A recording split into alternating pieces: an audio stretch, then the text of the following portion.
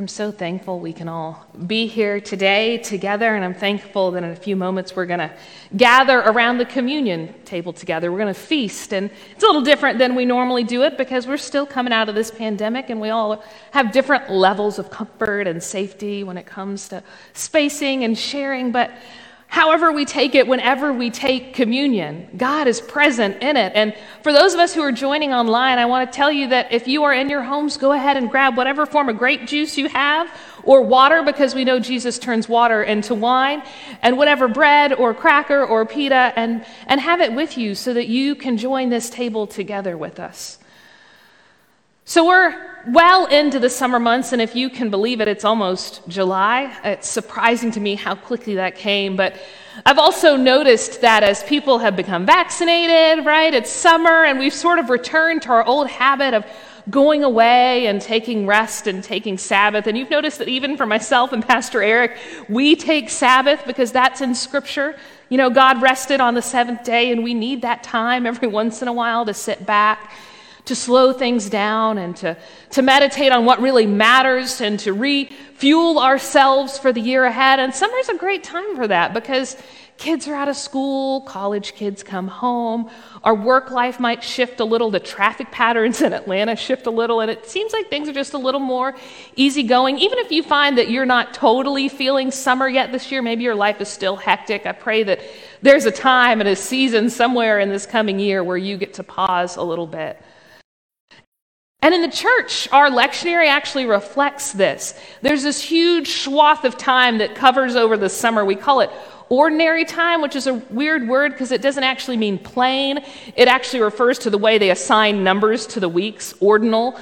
But it kind of applies because this is sort of a plain, relaxed time. And it's a time in the church where we use this sort of relaxed pattern, the fact that we're not in Advent or Lent or Easter that are heavily prescribed, and we use it to dig in and root into our faith. The color of this time, if you follow the lectionary seasons, is green, and it reminds us not only of the green that we see outside in this season, but about our own growth and connection to Jesus. And so this morning, I want us to look at a scripture that I pray will help us find some balance this summer, some balance in our life. If you're coming out of the pandemic and you are still trying to figure out heads from tails or what stays and what goes, I hope this scripture will help us think a little bit about how we find our balance in life and what really matters.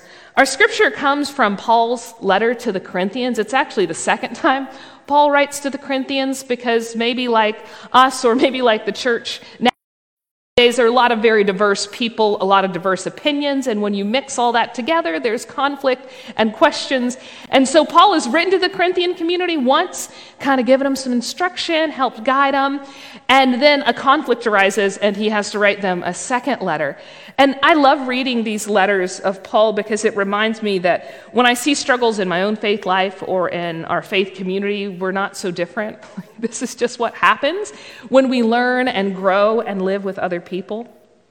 So our scripture this morning comes from 2 Corinthians chapter 8, verses 7 through 15, and it's going to be on the screens behind me if you want to follow along. Paul writes this: "Be the best in this work of grace in the same way that you are the best in everything, such as faith, knowledge, total commitment, and the love we inspired in you. I'm not giving an order, but by mentioning the commitment of others, I'm trying to prove the authenticity of your love also. You know the grace of our Lord Jesus Christ.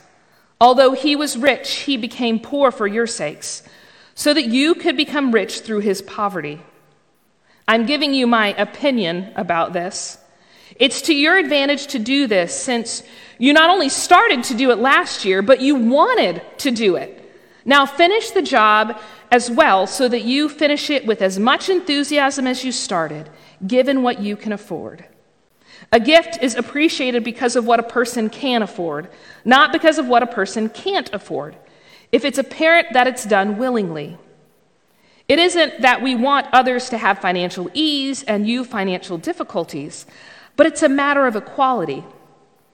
At the present moment, your surplus can fill their deficit, so that in the future, their surplus can fill your deficit.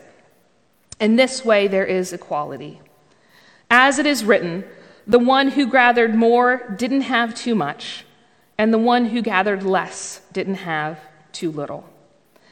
I don't know why, but every time I read this scripture, and I know it sounds stewardship sermon-y, and it is a little bit, but I always come to that last line, that beautiful balance, that those who have much don't have too much, and those who have little don't have too little. And it reminds me of all those times in Scripture where God urges people to find a balance.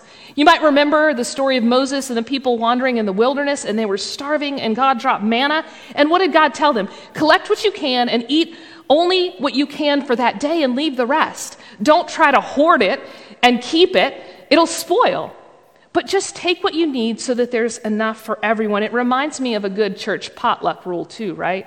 You ever hear this at church potlucks? Or maybe if you are a camper and you've been in a camp cafeteria and they tell you, just take what you're going to eat so that everyone can have some. Because you know if you're the person at the church potluck that shows up last, you're really hoping that Miss Betty's good mac and cheese is still sitting on the table and you're not going to miss out on it. So everyone just take a little bit and eat whatever you take, right? It gives us great balance so that everyone can enjoy what is there. Now, I should tell you that in this sermon, when Paul is writing to the Corinthian community, part of the reason he's writing to them is they've gotten in a little misunderstanding. They got mad at each other. And Paul had been asking the Corinthians to send some money to another fledgling community. It was actually a community of Jewish believers in Jerusalem. So he's saying to the Gentiles, can you please just send some money to Jerusalem so we can start up this church? And when they get in this fight, the Corinthian community says, we're not sending you any more money. We're going to hold on to our money for ourselves. And so that's what you're reading here in this scripture when Paul is urging them to continue to take the offering. But what's interesting here is that what Paul is doing sounds so ordinary to us, right? If you open your mailbox today, you probably have a letter from someone who wants you to give them money. College, some nonprofit. We ask for it every week in church. You can go on Wikipedia and get hit up for money. NPR wants your money. But I was studying the scripture this week, and I came across something from James Howell, who's a pastor in North Carolina, and he said that actually Paul is the first one to create fundraising. Prior to this in Scripture, no one has ever asked for money like this. And it got me thinking, because there is a history in the Hebrew Bible of people setting aside things for other people, right? We call this your tithe. And in Deuteronomy, there's a whole section about taking a tenth of your produce and saving it for the priest and the widow and the orphan and the resident alien. And you were supposed to do that every 3 years. They would come and take these things and eat them so everyone would have enough. But James Howell's right. Never before in Scripture have people been asked to give money to people they don't know. In Deuteronomy, you were holding money for people in your community. Like you had seen them, you knew them, they lived among you, they might be members of your family. But what Paul is asking here is subtly different, but in some ways very different. He's saying, I want you to send your money to a community. You will have no say over how it's used. You do not know these people. You may never meet these people. You will probably never step foot in Jerusalem, but I want you to give it anyways. So we can kind of understand how when they have a falling out, the people in Corinth are like, you asked us to do something crazy in the first place. No one's ever asked us to do this. The law doesn't tell us to do this. I don't trust you. I don't like what you're doing, and I'm going to keep my money, and I'm going to show you what it's like, right, to be reprimanded by us. And that's when Paul does this beautiful thing in Scripture. Paul is, sometimes a troubling Scripture writer because he's put some passages in his letters that out of context are kind of wonky. But he also has this gift of saying really theologically profound things. He says really profound things about how we relate to God. And what he says in this Scripture, and what I think he says that's important for us in this summer as we're sort of taking stock of our lives, is that he reminds the people in Corinth, and he reminds us today, that when we give, when we are generous, we are generous. He says that Christ gave everything that we might have something. He reminds the people of Corinth that aside from God, you don't have anything. So to hold back your money is to forget that all the money you have was God's first. In fact, it's really interesting in this section of Scripture, which was originally written in Greek, the Greek word that's used throughout is charis. Charis. I may not be saying that right because it's been a long time since I've been in biblical Greek classes. But it's the word you might recognize that's the root of the word charity, right? Charity, charis. And a lot of times when we translate words in Scripture from Greek to English, they kind of lose their nuance. So when we translate this word in today's Scripture from the Common English Bible, it says that it's translated as the love we inspired in you. So this word charis, we translate as the love we've inspired in you. In the New Revised Standard Version, it's translated as a generous, and still other translations will use the word favor or privilege or blessing. But that word charis that we see throughout this scripture is the same word that's used when we talk about what Christ does for us. It really means something closer to grace, a free gift given to you that you don't earn. So to say it's a generous undertaking, while it is that, it kind of falls short of the full depth of what Paul is saying here. Paul is saying that the root of why you're giving is the grace of God working in and through your life. So when he tells the Corinthians that they should excel in charis, he's actually preparing them to understand what he says next. That the Lord Jesus Christ, although he was rich, in other words, even though Jesus was the Son of God, Jesus became lowly for our sakes that we might become rich through his poverty. In other words, Paul is building this beautiful rhetorical argument to say to the Corinthians, the offering you give is not a reflection of your generosity, but a reflection of the generosity that Christ has already shown you. That's a huge shift. Charity, stewardship, generosity, understood through our faith is not just a rule or an obligation as we might have understood it in the Hebrew Bible. It's not just something that God says, do this or it is a response of our lives because we understand the power of God's grace in our lives. And when we give, we are reflecting that grace for other people. So the Corinthians are urged to continue collecting for Jerusalem, even if they're mad at Paul, because their faithfulness has nothing to do with Paul and everything to do with Christ. Look, I know this sounds like a summer stewardship sermon, and I know we have our finance chair in here, and he's like, good, yeah, tell him to get that strong offering in. And in some ways, maybe it is. Because you can look at any community of faith, and you can look at their giving, and you can tell if they're really, truly seeking to be a reflection of Christ. When we live out our faith, when we live into this DNA of Christianity, part of what we do is give what we have. And I love how Paul urges in this. He says, I'm not asking you to give what you can't afford to give. I'm just asking you to think about what you could afford to give and give that. So I'm not asking you even to give as extravagantly as I'm asking you to look at what you have and think about what you could do to bring balance to your own life and balance to the life of others so that everyone has what they need. And you know, there's another bit in this scripture too about balance that maybe isn't so obvious, and that is that we know that in our lives, money has power. I know that in my hands of my 8-year-old, $5 is going to buy her a fidget toy that she can boast about to all of her friends. She can say, look at this. I don't even know what they're all called. She teaches me a new one every day. Look at this dimple digit. Look at this poppet. And all the friends will ooh and ah and gather around, right? And she kind of has a little bit of power in that moment because she has the cool toy. And you know, we laugh as adults, but we do the same thing in different ways, right?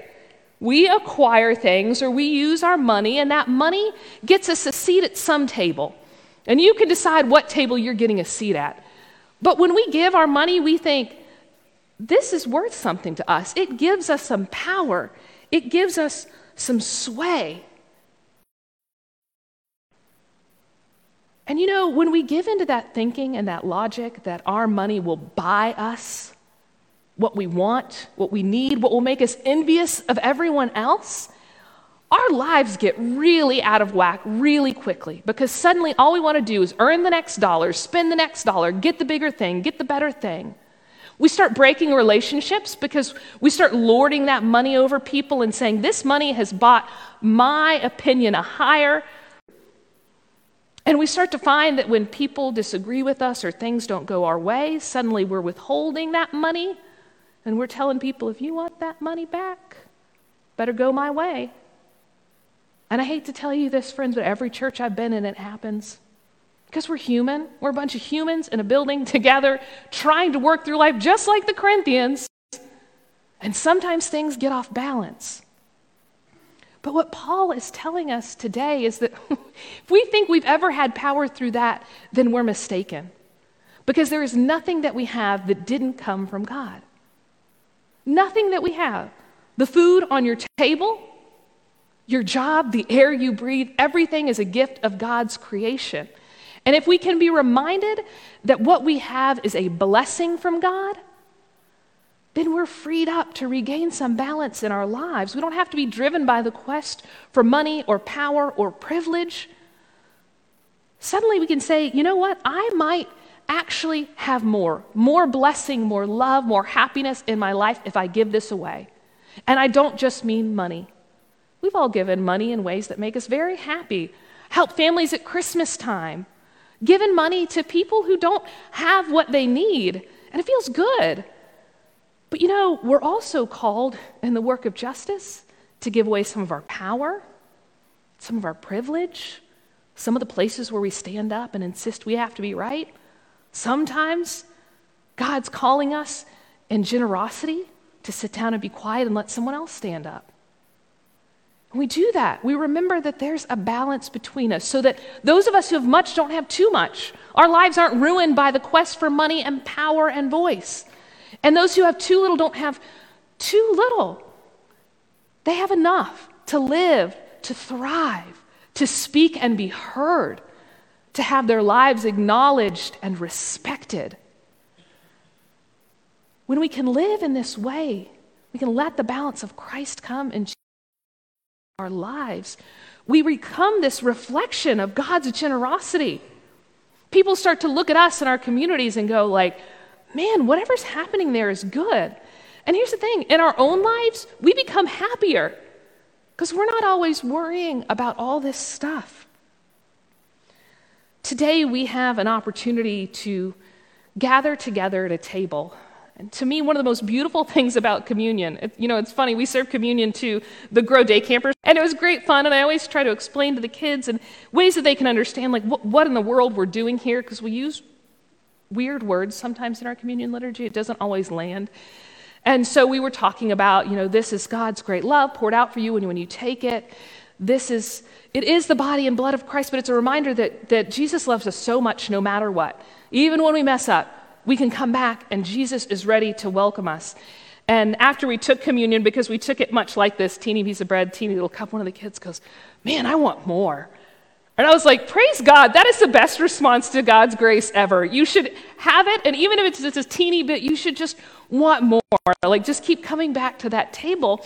And the thing about communion is we serve a lot of people off of a very little amount of juice and bread. And today, these are our little cups. You're going to see that's not a lot, right? But the thing about communion is it's filling us up that we might pour out for the world. We're coming and receiving this little bit so that everyone has enough to be reminded that God's grace can come into our lives, not just for us, but for us to share. Because this table and this gift of grace cost us nothing, and it costs Christ everything. But it's a free gift to us, and it's a gift that God calls us to share. And so today, as we prepare to come to this table, to receive this meal, to pray over it, to share this feast not only with people gathered here, but people gathered online, folks who might even watch this on Wednesday or Thursday of this week, as we're all drawn together around this big, beautiful table that knows no bounds. I want us to take a moment to prepare our hearts, to think about those places in our lives where we're feeling out of balance. Maybe it's coming out of the pandemic. We're just trying to figure out which way is up. Maybe it's something in our lives where we're scared, like, will we have enough? Will God show up? Will I have enough money? Will I have enough energy? Will I have enough love? All of those things, all of those places. I want us to take a moment to bring those to mind and then to set them down as we come before this table, trusting that God's charis, God's grace is enough, and God's grace is with us. So I mentioned that this morning we will be taking communion in a different way. In a moment, I'm going to pray a blessing over this. You'll be invited to come forward. There is some hand sanitizer you are welcome to use if you feel comfortable. You'll be given these little cups you've probably seen over the pandemic. You peel the first layer off the lid and there's a little wafer, and then you peel the second layer off and there's juice. I would invite you to come to the rail. If you are comfortable, you can kneel or stand here, receive the elements, and return to your seat. If you would rather maintain some distance between you and other people, you're welcome to come up and take it and return to your seat, whatever you're comfortable with. God is in this, and God will bless you. We also have gluten-free elements here. If there's anyone who needs a gluten-free element, see me, and we will serve you at this station. Now let us prepare to lift up our hearts to God, to give ourself and our thanks to God who we know is with us now, has been, and will be. And so we pray, blessed are you, O God, who with your word and Holy Spirit, I love this, created all things, and called them good. In Jesus Christ, your word became flesh, and it dwelt among us. Through Jesus' suffering and death, you took upon yourself our sin and death and destroyed their power forever. You raised from the dead this same Jesus, who now reigns with you in glory, and poured upon us your Holy Spirit, making all of us the people of your new covenant. On the night before meeting with death, Jesus took bread, gave thanks to God, broke the bread, and gave it to all the disciples gathered there, saying, "Take, eat, this is my body, which is given for you. Do this in remembrance of me." And when the supper was over, he took a cup, gave thanks to you, gave it to all of the disciples there, and said, "Drink from this, all of you. This is my blood of the new covenant, poured out for you and for many, for the forgiveness of sins. Do this as often as you drink it in remembrance of me." So, God, in remembrance of these, your mighty acts in Jesus Christ, we come today to offer ourselves in praise and thanksgiving as a holy and living sacrifice, together with Christ's offering for us.